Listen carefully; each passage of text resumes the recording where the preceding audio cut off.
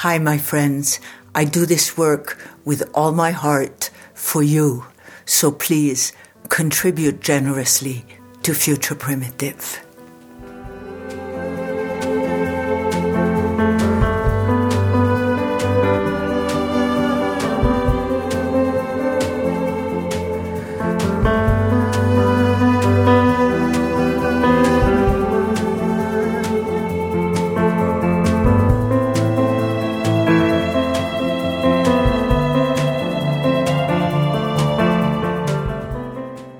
Hi, my friends who listen to Future Primitive. I'm quietly sitting here today with Michael Garfield. Michael Garfield is a musician and a writer, a paleontologist, turned futurist performance philosopher.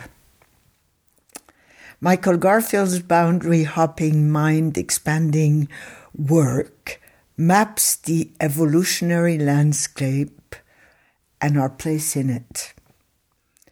Co-host of the Future Fossil podcast, regular contributor to Reality Sandwich and Metapsychosis Journal, and frequent guest on podcasts such as Third Eye Drops, Psychedelic Salon, An Expanding Mind, Michael writes and speaks about and from the intersections of emerging planetary consciousness, accelerating technoculture, visionary art, and a cosmic vision that transcends our evolutionary narratives entirely.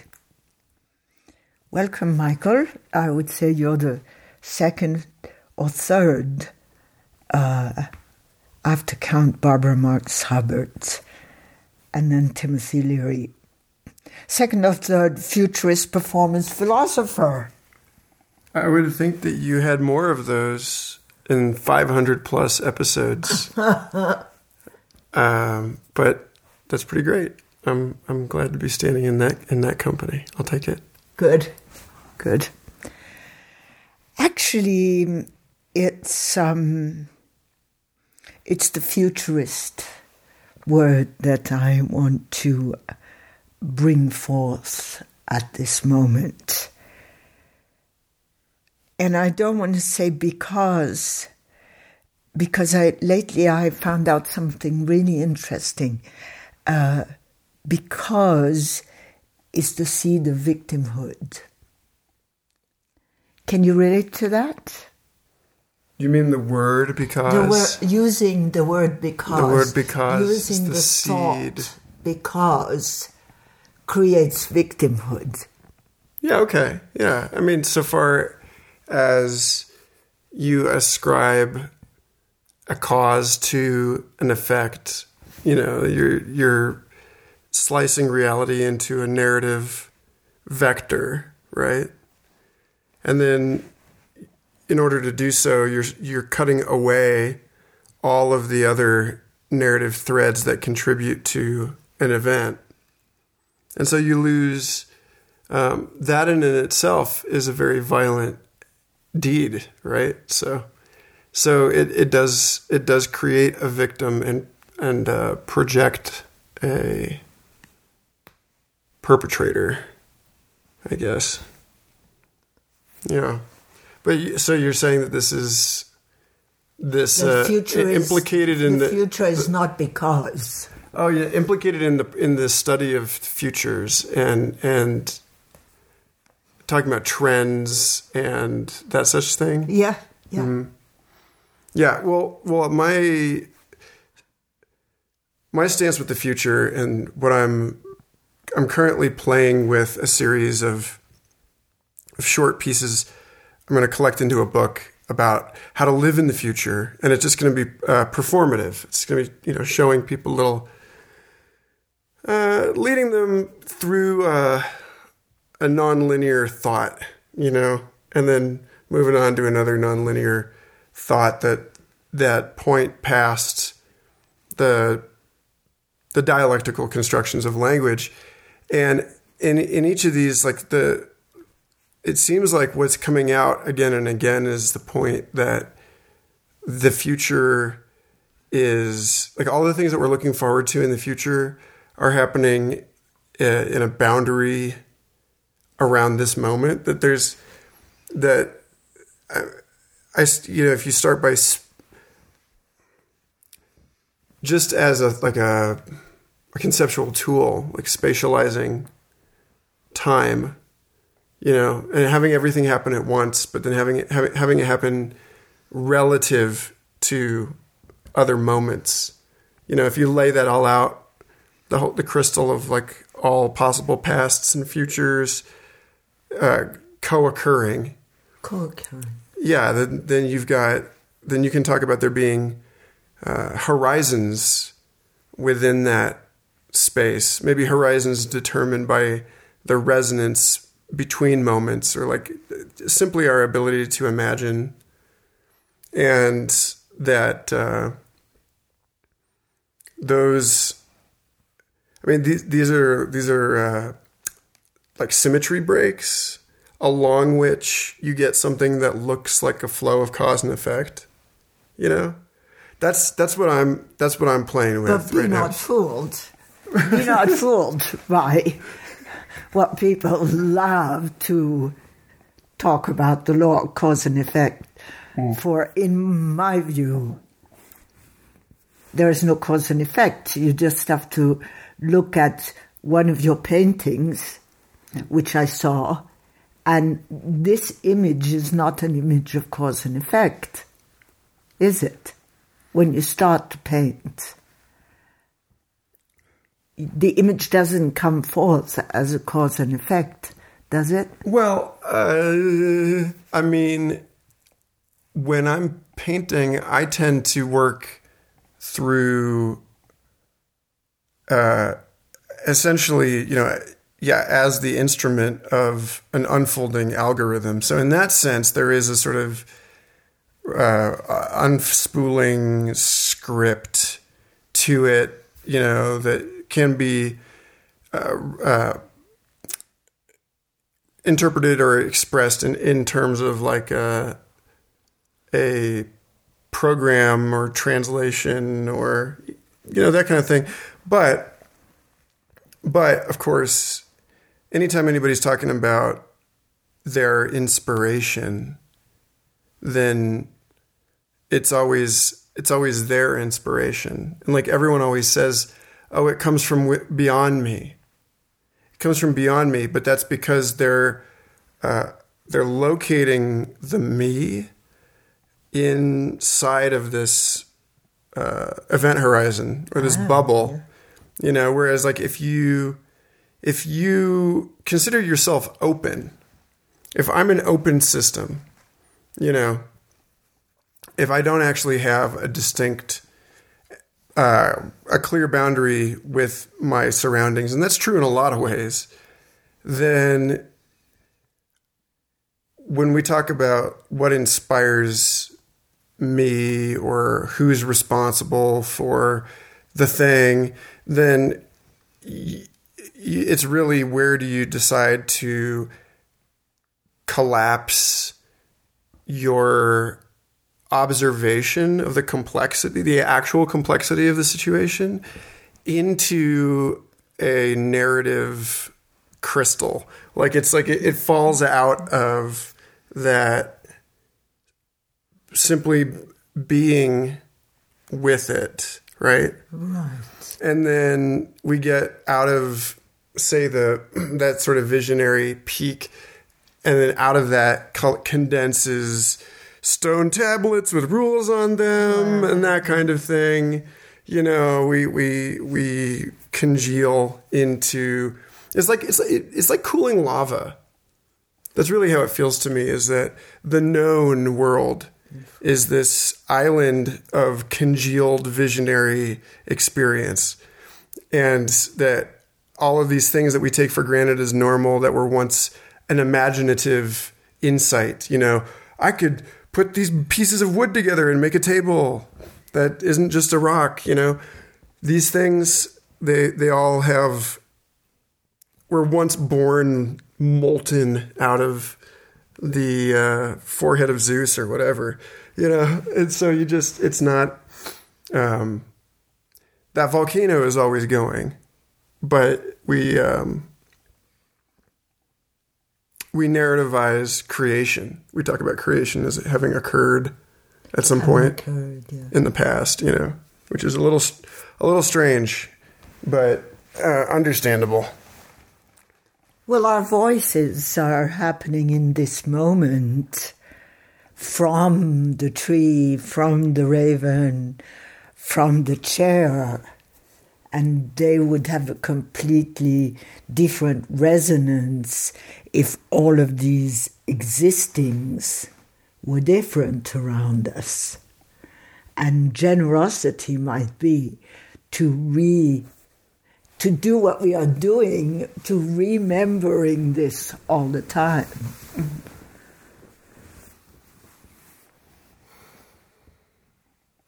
So for you, how does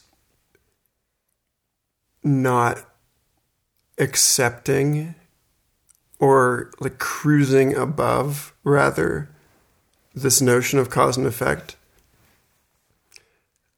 It would be a mistake to say, how do you find that causing some kind of effect in your life? Right.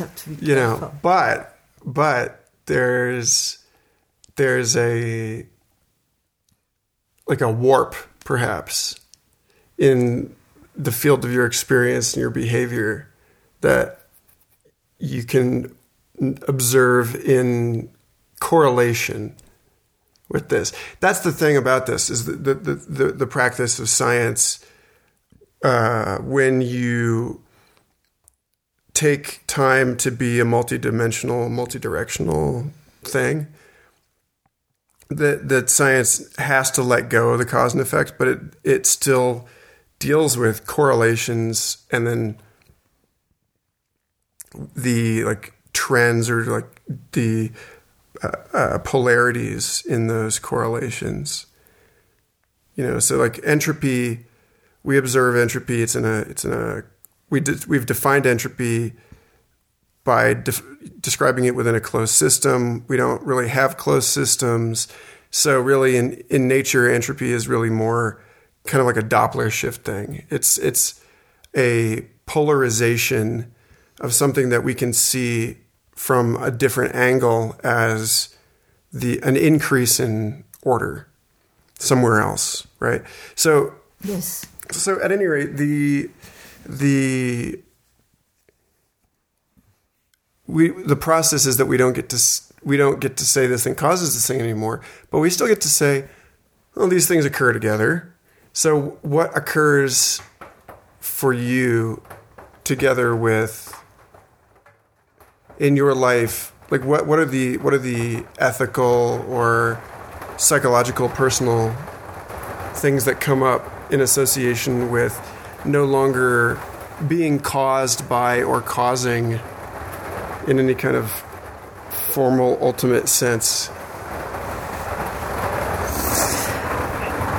Well, I've been thinking about what is it that makes people burst out laughing when one speaks. And as far as I understand, it's the unexpected. So if there's cause and effect, I mean, I'm always trying to look at fun. I mean, it's got to be fun. If it's not fun, I'm going to kill myself, because maybe it's going to be more fun somewhere else. That's just the bottom line for me. So, what is fun? I want to ask you that. For me, fun is many things, but at this moment it would be the unexpected. Mm. And if there's cause and effect, then it's expected, isn't it? So what's fun? What's fun, Michael? What's fun? You can reconcile cause and effect with the unexpected, though, because our ability to determine cause and effect is only as good is our ability to perceive the interactions of things.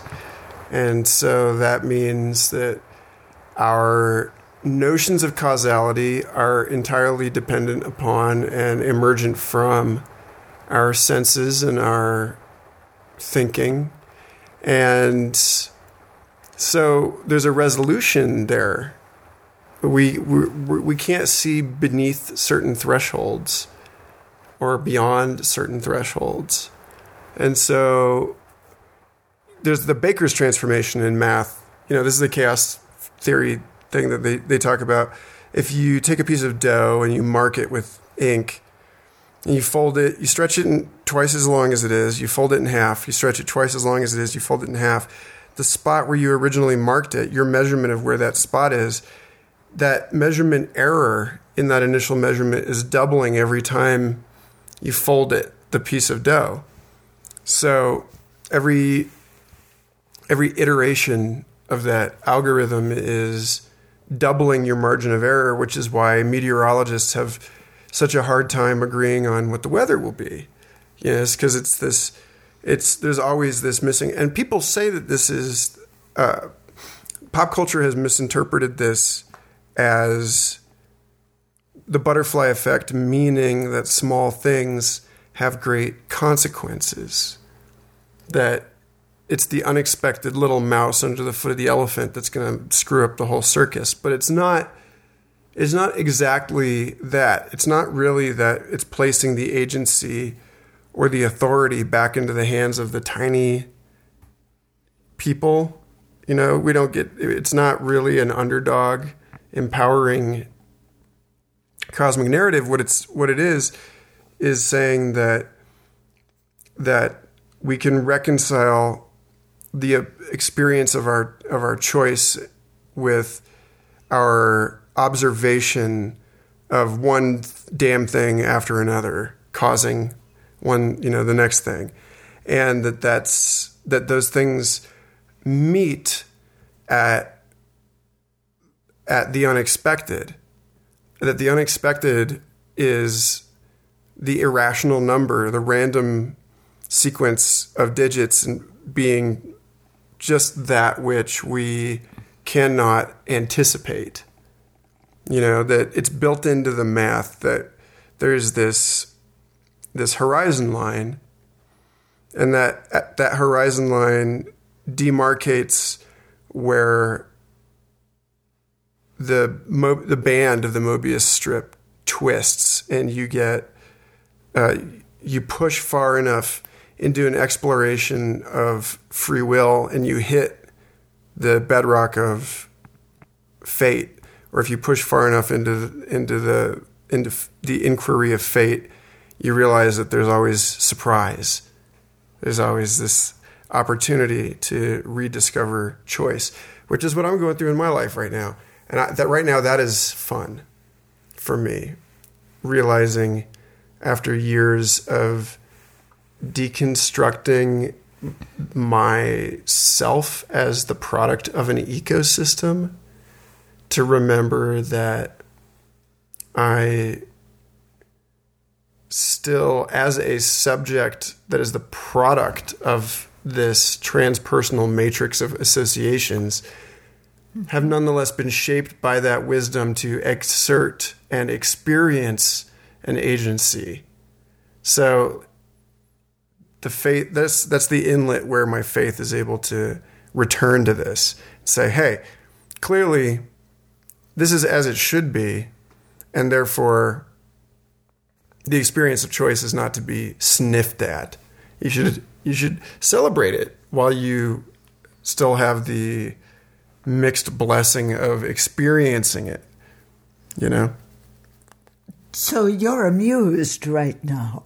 I mean, and I want to ask, do you experience difficulty with amusement?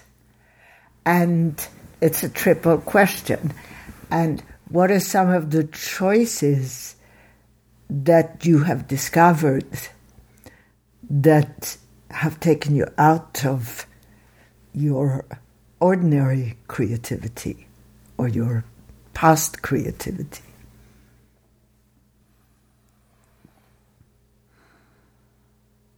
So you're asking me if there's... So first I'm asking you if you're amused right now. Yeah, yes, definitely.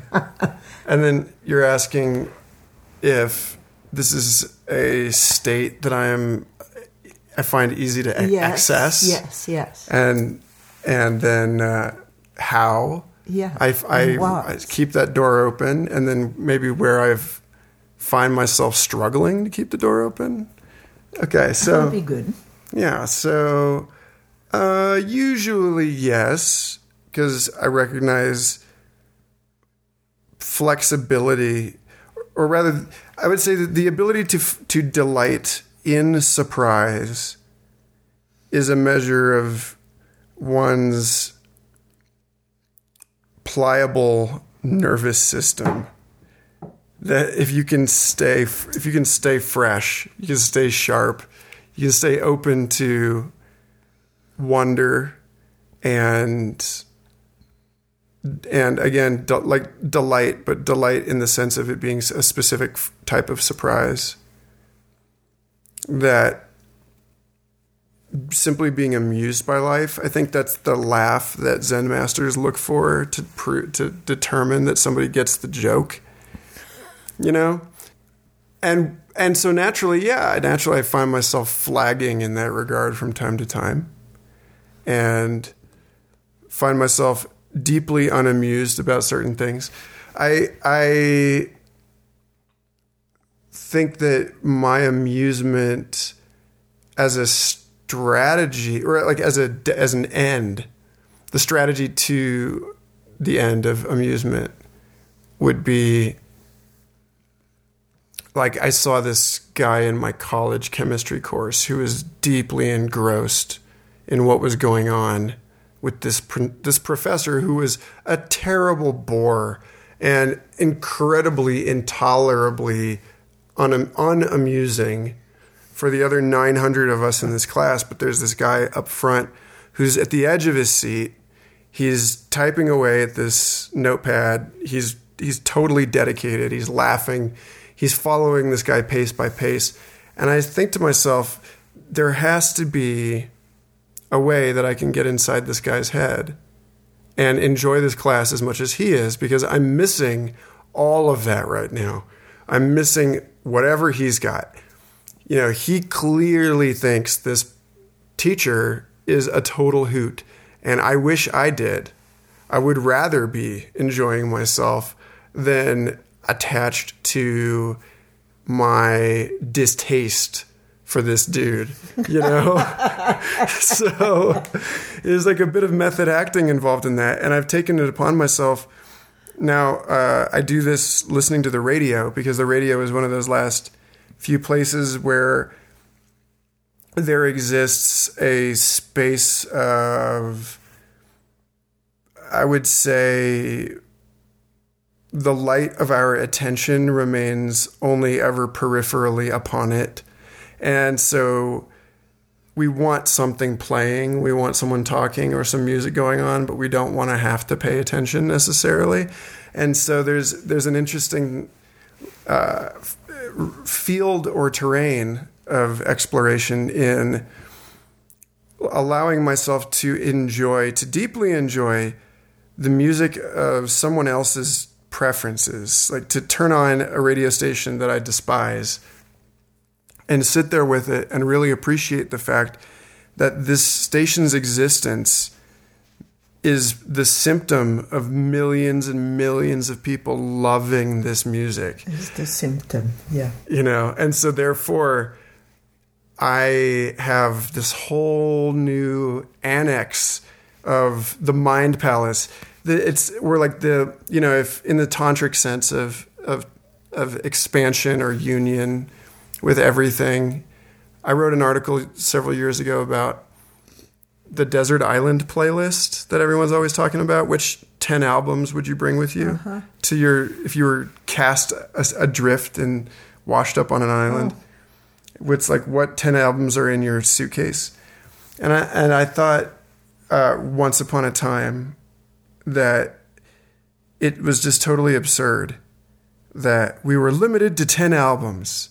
And this was before, by the way, this is before Spotify or the celestial jukebox. This is also before, 2 years before that, when I was working for this website that was trying to accomplish what Spotify ultimately accomplished, and could not get 2 of the 4 major record labels in the United States to agree to a streaming platform, because even then it was this thing about ownership over access. That people needed the files, they needed to sell the discs, they needed a thing, and so the people couldn't wrap their heads around this. And so at that time I was writing articles for the blog of this website that apparently never made it to these poor record industry executives that lost 2 years of profits on this.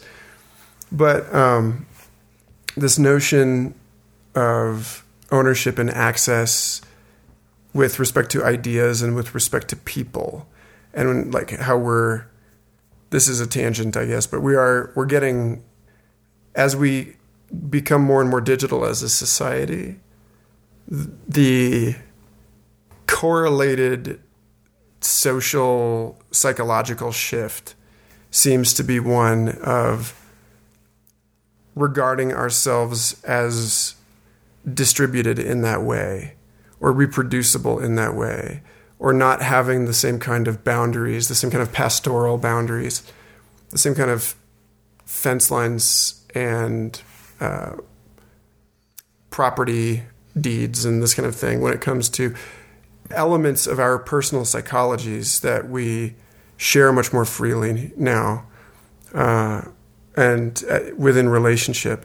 And so at any rate, the article was on the Desert Island Playlist and Tantra, and this notion of expanding to include every song in the world.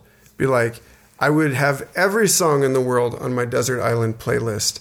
They are all my favorite song. Every sound I hear is my favorite sound. And that's very much in line with the, by embracing all of the things, you asymptotically approach embracing the sound behind the sound. The thing that is only casting a shadow as all of those things. So, and then it's not really, or you can make the mistake of thinking that it's an embrace of everything in the material world and eat yourself to death and, die at 500 pounds or whatever. Ugh. But I mean, because that's a mistake that people make sometimes. I see. Well, for me, the radio station, the 10 albums that I'd like to take to the desert island would be a combination of all the music that reaches my heart, but put together in a different way than it would be on any album. So I would like to listen to, I wouldn't want to take any music with me. I would want to listen to the music of the imagination, of everything I can perceive. Yeah. And so tell me, what is the wildest piece of imagination you can come up with right now that would be the combination of everything that's inside and around Michael Garfield? I mean, you do it with your music, you do it with your painting. Certainly.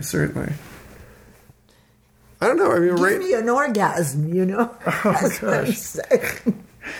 Well, what you're talking about, that access. So a lot of things have been coming up in my field lately about there's this balance, as I think we were talking about before we started actually recording, the balance of the rainbow. When we talk about the rainbow as like the full spectrum, it's really only one octave of this vastly invisible electromagnetic spectrum, which is itself only one axis of this vibratory universe. And so there is, in fact, a kind of harmonic or limiting, there's a trap, a potential trap in identification with the light, because the light is only this one tiny little piece of things, right? And so in thinking about that, my buddy Mitch Mignano, our friend here in Santa Fe, he's been turning me on to some really excellent vinyl records at his house. And, to treat listening as a sacrament. Yes. To treat it as a sacrament. I had the thought last night that I have no doubt in my mind that I would rather be struck blind than deaf, because we can only see one octave, but we can hear many octaves and feel many more. That hearing actually has this bleed into touch, and that it's that those of us who have trained our brains to hear almost exclusively through our ears forget this, but that deaf people actually still hear quite a bit through the rest of their body. Mm-hmm. And that it can be, it can still even be processed by the auditory cortex in that same way. And so there's this, in the same way that smell and tastes, they don't have a clear boundary, that they're so deeply interrelated, that touch and sound are, and that this whole thing about moving back into an auditory culture, the McLuhan thing, it seems maybe a little wrong right now, because so much of the media that we share with one another at this moment of the internet is video.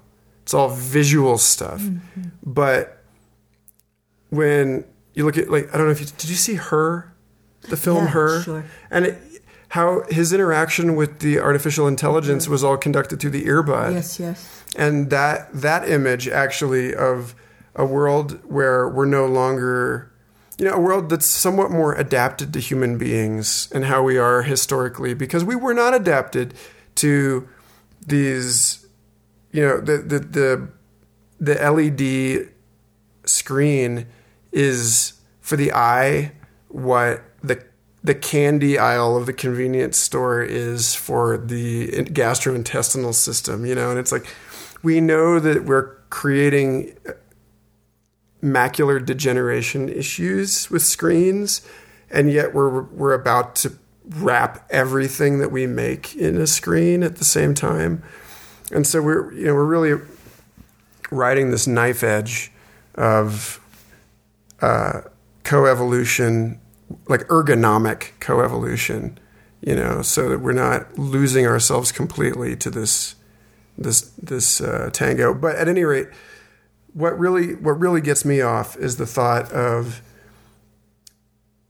the new language emerging from human beings being a musical language, being a language that is communicated through auditory and visual synesthetic gesture, that is communicated through like a gestural computing interface that conveys paired sound and image, and that is that the video or the image part of it is holographic and immersive in the same way that the sound is. And so we're communicating to one another through dance, but dance that magnifies, that projects outward into environments, and we're casting one another into our imaginative expressions directly through our whole body engagement of a distributed computing platform that may not even be, it may just be completely woven into our environments at that point. It may not be something that we're not holding it, we're not even wearing it. It's just it's certainly not in us, although it probably will be in us. Let's face it. But it's this notion of there being finally to put it in real concrete terms, to be able to play the piano, and then the piano, you see a digital audio workstation interface like Logic or Pro Tools, Ableton Live. You see a session recording, a multi-track session recording, automatically laid out in the space before you, and rather than having to look down at a screen, you can just reach up and move the various recording stems that you've created, that you're currently creating. You can move them around and remix them and apply effects to them and share that sculptural space with other performers who can go in then with you and essentially play the studio as an instrument, with all of you having more sort of discrete instruments. So the studio itself is this fractal thing where you have individual performers playing instruments that are and creating submixes that are part of this larger thing. But it's if you look at every step of the evolution of human communication, then there's this deepening syntactic enfoldment of the word getting swallowed by the sentence, getting swallowed by the more complex, thetical paragraph kind of idea, swallowed by the narrative structures, swallowed by, more complex narrative structures, swallowed by, literary deconstruct. So you get to this thing where the same thing is going on with music, where all of the old instruments, we played one note at a time. And then we play a whole symphony, and then each person in the symphony, Jim Morrison was talking about this back in the day. There's a famous clip of him going around talking about how just having massive racks of tapes that one person could play the entire band, and then he totally predicted what we have, the DJ scene. He preempted it by about 15 or 20 years. And just this thought that it'll hop the rails. It'll move beyond just the music that we can project out of the speakers, but the holographic audio and the holographic image that we are able to project into our environments and around one another in an immersive way. And that'll become the currency of discourse, that will become a way of making a point. It won't just be an artistic performance, but it'll be the actual vehicle for our communications. Yeah, the way that there are virtual reality journalists now who say, oh, this is what it was like to be at the scene of that police beating, and they put you in the helmet and they put you in that space, but that the direct transduction of imaginative experience will become the unit of communication, that we will no longer really be, that our signs and our symbols will have graduated, have matured to become this entire world, or this entire vision scape that you place the audience inside, So that's my my thing. I'm excited about. Well, sometimes I imagine a story about the time after I die, and I'm quite amused by that. I imagine that my senses continue, but I no longer have a body. And then I go into imagining that reincarnation would be that my senses would create another body. So every hearing, the sense of hearing, smell, I would see, but I wouldn't see through. This is a game that started one day when I was on psychedelics, and I was terribly interested to play at what it would be that my senses would create my body instead of perhaps my body being my senses. So I somehow, what you were describing, this way of communicating and being able to play a symphony of vibration, felt somewhat like this disembodied sensing, but yet not being able to stay in the disembodied sensing because it creates something, and it would be another body.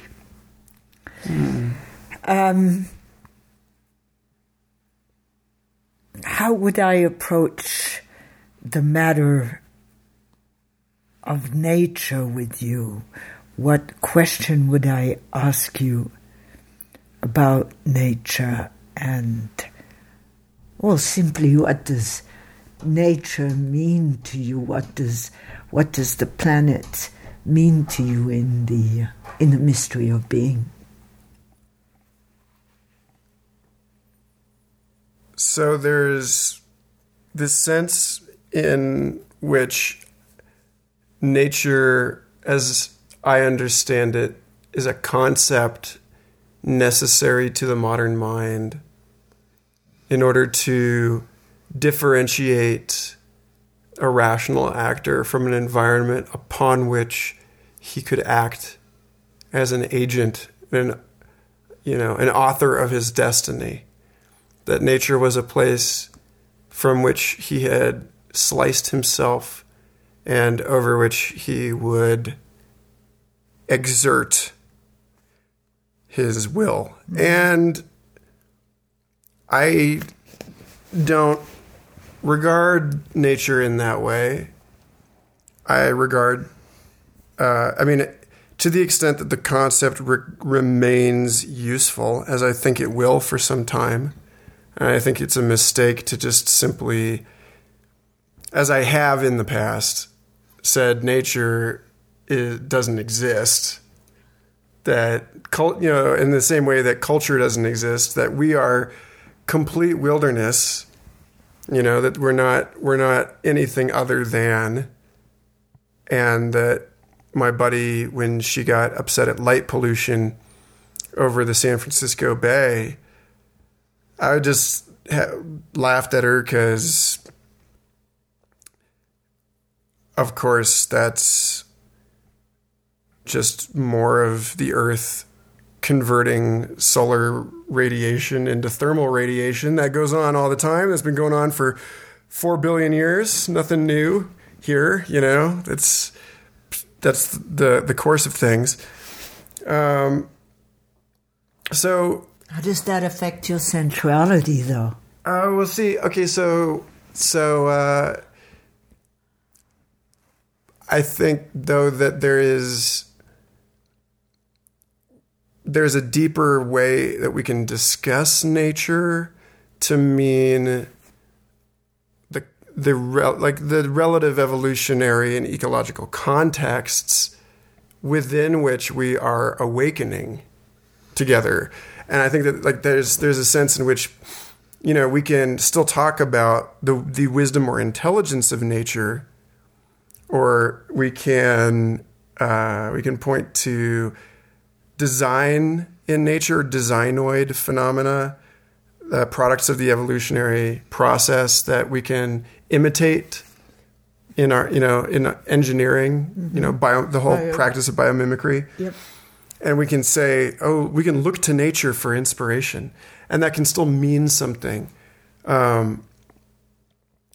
Because we do have this this sense in which even though you can sit in a chrome right-angle chair, and that's a chair, and that's a natural thing, and that's a function of the geological processes of Earth, or you can sit on a totally cozy love seat beanbag thing and have a completely different relationship with your spine, and that's every bit as natural and every bit as unnatural in the one sense, right?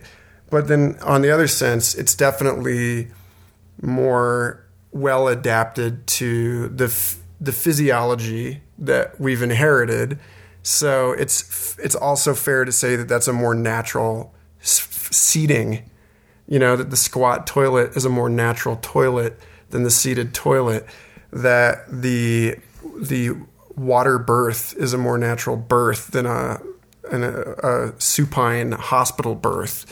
You know, that the regular inclusion of trace amounts of psychedelics in the diet appears to be part of the Paleolithic diet and seems to be involved in a really complex system of neurotransmitters, and that it's an essential nutrient missing from the modern diet, and that the non-psychedelic human life is in some sense unnatural. You know, so we can make all of these claims, but at the same time I do it from a place of admitting that you walk into the center of Times Square and you are as deep in the wilderness as you will ever get. And, you know, then we can have that conversation, you know, that you got to hold both of those, I think. End rant. What about you? Life without ergot. I don't believe in it. If it's not going to be in my bread, I'm going to find a supplier. Well, actually, at this point, I would like to answer, but we will do that in our next conversation. I want to ask you, what do you think and feel it is to be a man in 2016? In my view, a young man in 2016. That's very important because I think I hope we're living through the last green vomit of the patriarchy. And so here you come, you guys. To be a man in this day. To be a human being with those kind of genitals. Right. Because as I have learned, and this is important, this is an important part of being a person in this day and age, that you have your psychological gender identity. Yeah. You have the way that you express yourself in your physical form and fashion. Mm-hmm. You have your biological sex. You know, these are three very different things. Very different things. Yeah. So. Bravo. Exactly. So I could look like a duck and talk like a duck. And not be a duck. And be a goose. Yeah. That's what I feel I am. I think that's a big part of what it means to be a man in this age. Although as usual, I think I'm getting ahead of myself and everyone else. I spent a very long time trying to evoke, invoke, draw out, explore my inner feminine, I think, before I had really done the foundational work of getting to know myself in that sort of pre-modern basic sense as a male. And in the same way that I have found myself practicing some really complicated master's level techniques on the guitar before I had learned how to play guitar in the basics way. Okay. So there's a Mercury retrograde in my natal chart, and so I tend to set my course for the wide outcome, and then it takes me a very long time, and so things appear to go backwards. And in that respect, I can say that I think I'm a useful predictor that my attitudes on gender are probably not respective of, or they do not exemplify the average person's in this day and age. But I think that it is increasingly the case that people have a much more fluid relationship to gender, and that ultimately this seems to be headed to a place where, like you said about like this being the last green vomit moment, that the sunset effect, I think is like, I think McLuhan called it that. I forget who called it that, but that there's that final thrash. Yes. And that final thrash right now in the War of the Sexes, before we begin to rewrite our own genetic scripts, before we're actually playing with our own anatomies as the medium of creative expression, which will be the case within 100 years at the most conservative estimate. Yeah, that's I mean, that's your 50 years. I will be surprised if there are not people with wings and gills. 50 years, so I try not to get into like the outright prophecy, but come on, like this is what we're looking at here. This is what we have now with the rapid and unprecedented, the amusing discovery of CRISPR and Cas9 gene editing technologies. Or rather, that these systems existed in the body already, and that we technologized them. Again, getting into that issue of what is nature to begin with.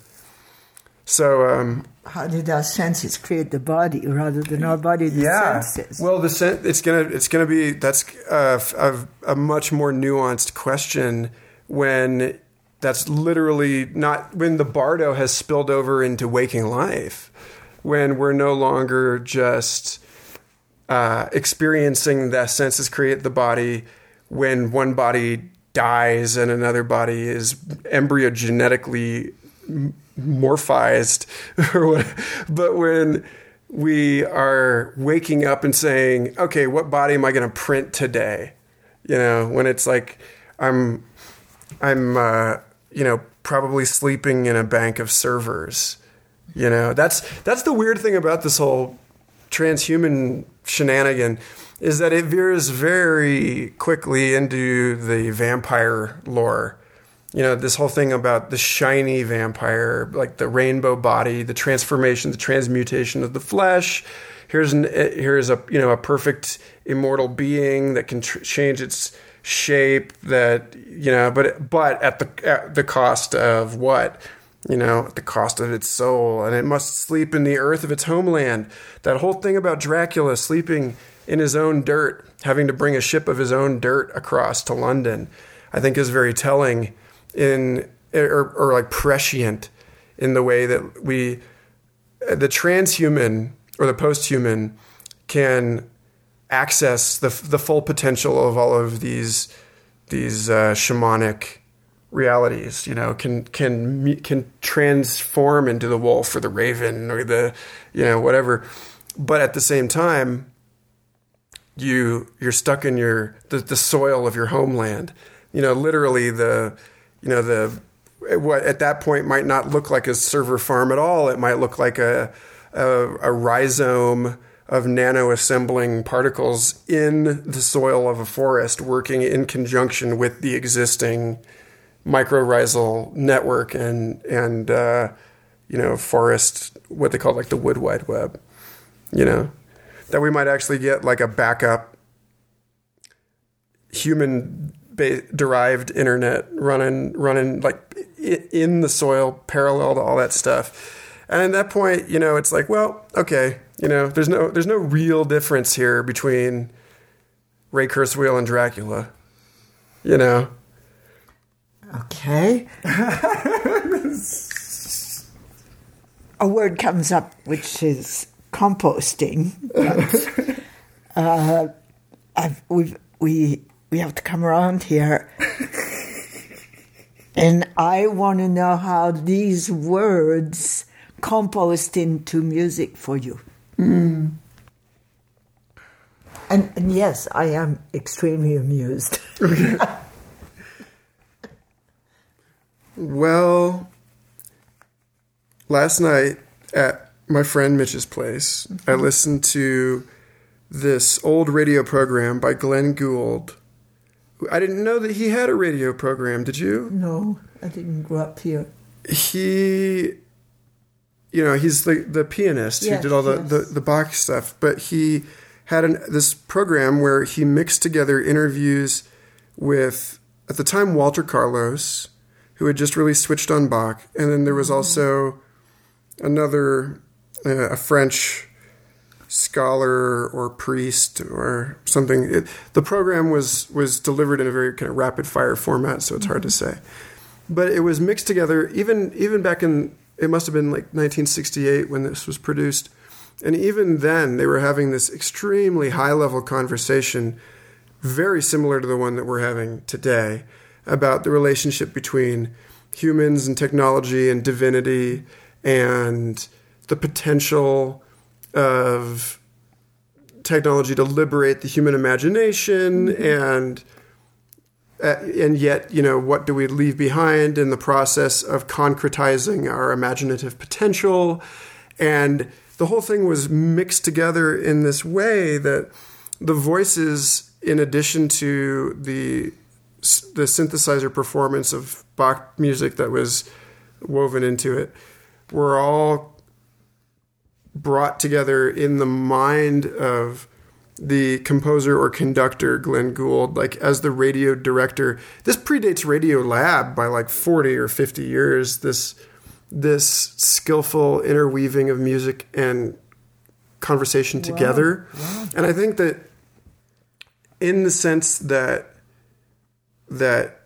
I regard music as a neurophysiologically identical. Like all the parts of the brain associated with music are associated with language. They seem to have evolved together. They're really two things that have never really been truly separate in society. Even in, like, if you look at like oppressive religions of the book, sacred text religions that ban music, it's the word banning. It's still it's one side of it, the thing banning the other side of the same thing. It's overexpression and underexpression of, one self-regulatory cybernetic system. So like we compost this stuff, and the words end up like, hopefully in 100 years from now, somebody gets a hold of this recording and throws it into a synthesizer and pitch shifts our language and folds it up into a symphony with 100 other conversations and gives it to somebody as a bouquet to ask them out on a date, and that person says yes. I'll tell you a funny story. One of the men I knew while I was with Timothy had a Moog synthesizer, and so that was 1973. And we did quite a few experiments taking LSD and playing with the Moog, and that really stretched, undulated, and permanently permed our minds. And this guy committed suicide in Spain, in the village where I was, called Marbella. And always okay with the police. They found him in a hotel, so it was death on the public, on the voie publique, whatever they call that in English, when you die on the street. And everything was fine for about a week and a half, until the Guardia Civil, the very strict Spanish police, called me in, and they had found the Moog in this guy's room, and they thought it was the most dangerous thing in the universe. There was no way they could understand what it was, but yet they had made up a narrative about the fact that this had to be the most dangerous spy to have a machine that made those sounds. And it was some of the most terrible 5 hours I ever spent interrogated by police, because there was no way we could understand each other. None. So you remind me of that. It's a story. So, Michael, there's so much more to talk about, but this is actually the length of one of my podcasts. So I'm very, very happy you came here today. And I love language, so it's been so much fun to play sound with you. Thank you. Likewise.